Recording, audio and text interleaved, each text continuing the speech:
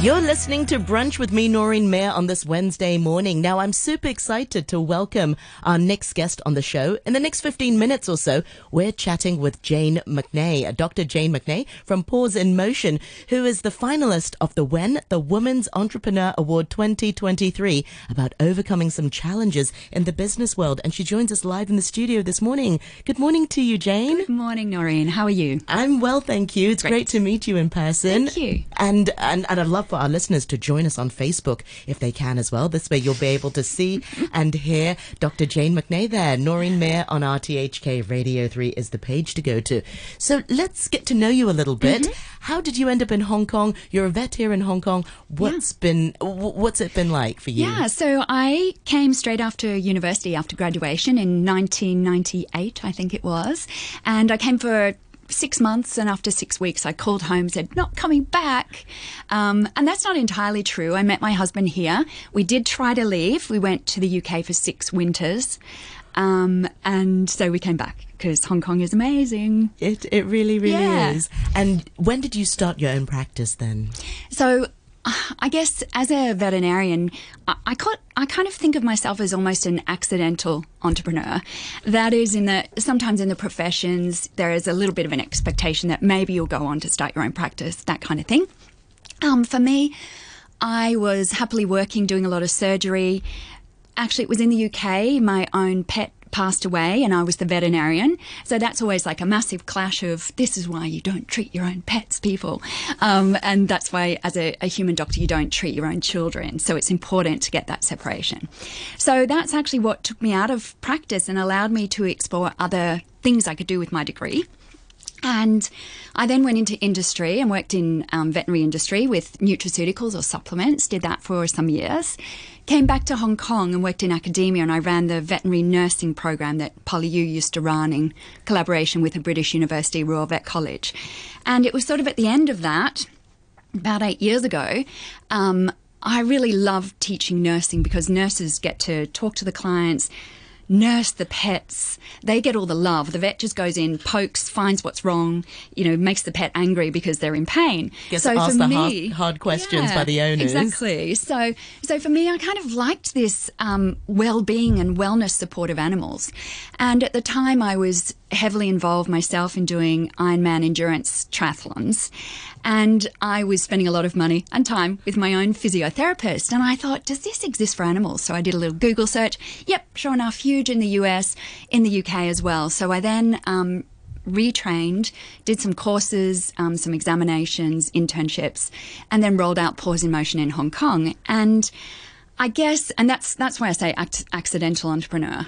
And at that time, most of my friends, of course, were in my veterinary network. So 95% of my contacts were veterinarians.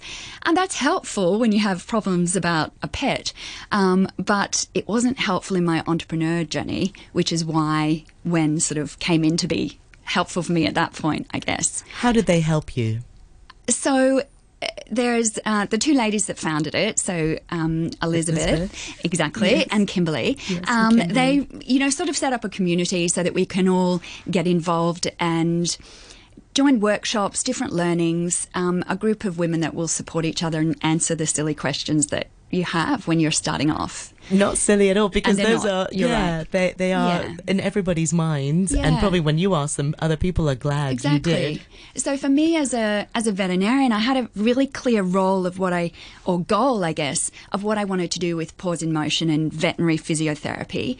And so that was a new concept for Hong Kong, but opening your own practice or business wasn't. So what I did with that is actually I started with home visits, seeing a lot of patients at home, also out of other practices. And during COVID, I thought I was super smart. I didn't have a bricks and mortar premises, so this was a great way to manage things. But there are some things that I'd learnt sort of in my time, in my journey with WEN. Elizabeth is... Actually, sorry, it's not Elizabeth, it's Kimberly. Kimberly is really big on something and being a little bit focused about your exit plan. And I've told you that I've been in Hong Kong for more than 25 years. So my exit plan my plan with my husband has always been a rolling plan of we'll leave in 5 years. And we've all done that. So we're still here. And it was really Kimberly that said, well, what is your exit plan? And during COVID, I think we all took time to take stock. I certainly looked at my business and things got crazy here, let's be honest. And so I was like, well, should we leave? And if we leave, how do we do that? And with a practice that was home visit, that was using other people's resources, I have all of this amazing software, the human resources, the processes set up, but not the hardware. I didn't have the physical. So I sort of felt a little bit in that entrepreneur way of not being able to be seen. Definitely seen again in the veterinarian world and the pet space, but it's that presence that will then allow me to do something with my business later on. So that's also part of opening a practice, which only happened 3 weeks ago. Congratulations. Yeah. That's really exciting. Yeah, What's it been like? What's the transition been like from working in people's homes and now having that hardware? Well, so we are still doing some home visits because I think they're very important for some particular pets. But we were just getting very busy and needing to have all of our equipment. I keep buying equipment. I buy shockwave and lasers and neuromuscular stim and all of these machines and stance analyzers. And so I have a great time, but I was having to lug them in and out of my car or having to cut corners not to take them. So the space allows me to do that and then do exercises with the pets. And so that's wonderful. So being there already, my nurse and I and the admin team, we were all just like, we can now help pets. Last week we had a dog come in and we just grabbed the bits and fit the cart, for a little doggy that needed a wheelchair. And we don't have to sort of go, yes, we'll bring that next time, or we'll bring that up to this centre. Yeah, so brilliant. We're already feeling that that's amazing and wonderful. Personally, my gosh, it's pretty hard. It's super tough. There's always those things that, does marketing win over human resources? What comes first? And then I, obviously have those components of my personal self that I can't run past. Like, it must all be in order. I must have the shelves properly done. So it's been fairly funny, dealing with all that. And I really think we're getting there. I mean, everything's set up and it's wonderful. So it's a happy place to be. That's brilliant to hear. And it sounds like, you've learned so much along the way to get to where you are right now. Perhaps if you didn't have all those experience with home visits, you wouldn't feel as motivated to start this physical space. That's right. And then I think, just to bring it back to the WEN group, because it is an amazing group. For me, entering this competition was actually a point to reflect on what I'd done. There were several components. It was looking at your growth, but it was also looking at how you lent in to support others.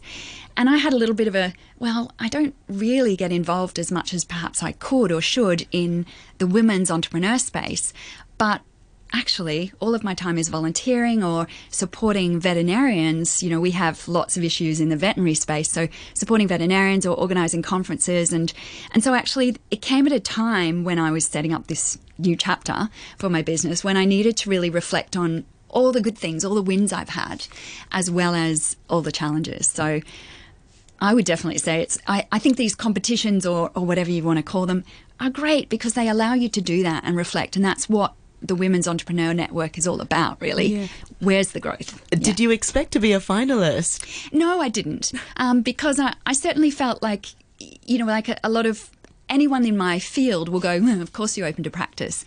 But actually the journey was the same. I was at all those workshops, sitting next to somebody that was Charlene was setting up a human physiotherapy practice. And so we were just talking about the HR issues, the products that we're importing. So there are a lot of parallels, and I know that's pretty close to what I do. It's just animal physiotherapy without fur. Yeah. But there was, there's somebody that I was in a group with. We read the book about the entrepreneur journey or whatever that famous but not famous enough to remember entrepreneur book is. And so we would, sometimes meet and talk about this book. And so Debbie has a wine business. Fantastic. I'm great. I'm very pleased I've got her contact. But we have a WhatsApp group where women will put in questions. Somebody was asking about self-publishing the other day. Oh, wow, that's another big... Exactly. Yeah. There's things like that. Sometimes it might be just, where do I get people to help me with with things. Say there's an event. What can you outsource? My goodness, can you outsource HR? Wow, that's extraordinary. Isn't this super expensive? And then there's someone there to go, not really, because I can help you with that. So it's very good for that. Supportive, that works. So I sort of use it more, I guess, as a way to access people's experience in brains.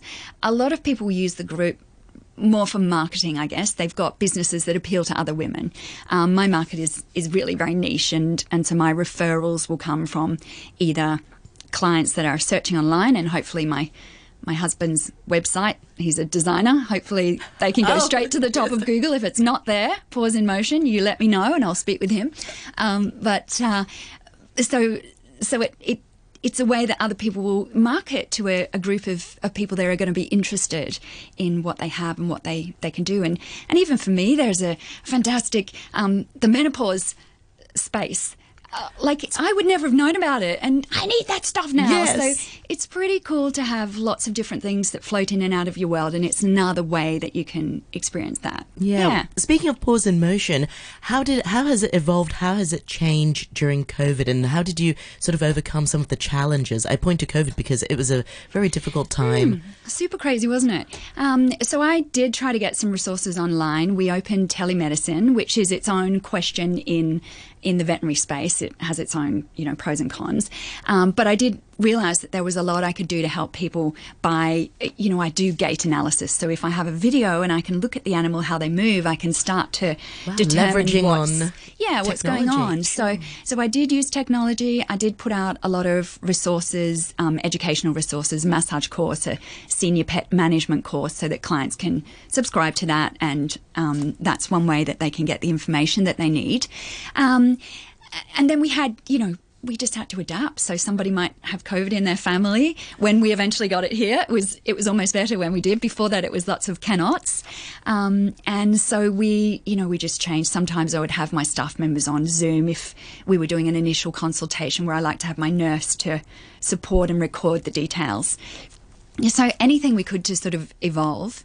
And then just a lot of planning. There's, I mentioned before, my admin team, they're not really admin, they're the backbone. So my colleagues that are in the office and client communications, that is a huge component of what we do. I mean, and I can talk underwater, yes, as you're finding out. But to have a good team that can communicate what you want out to your clients is gold. We want to end the program on something that you've learned along the way. What can you share with other women and men? We have a lot of male listeners as well, but people starting out their business. What have you taken away from your own journey, and what should people be mindful of when taking that leap, when taking their business to the next level? I think, first of all, it's everything you've done or has happened to you has got you to where you are now.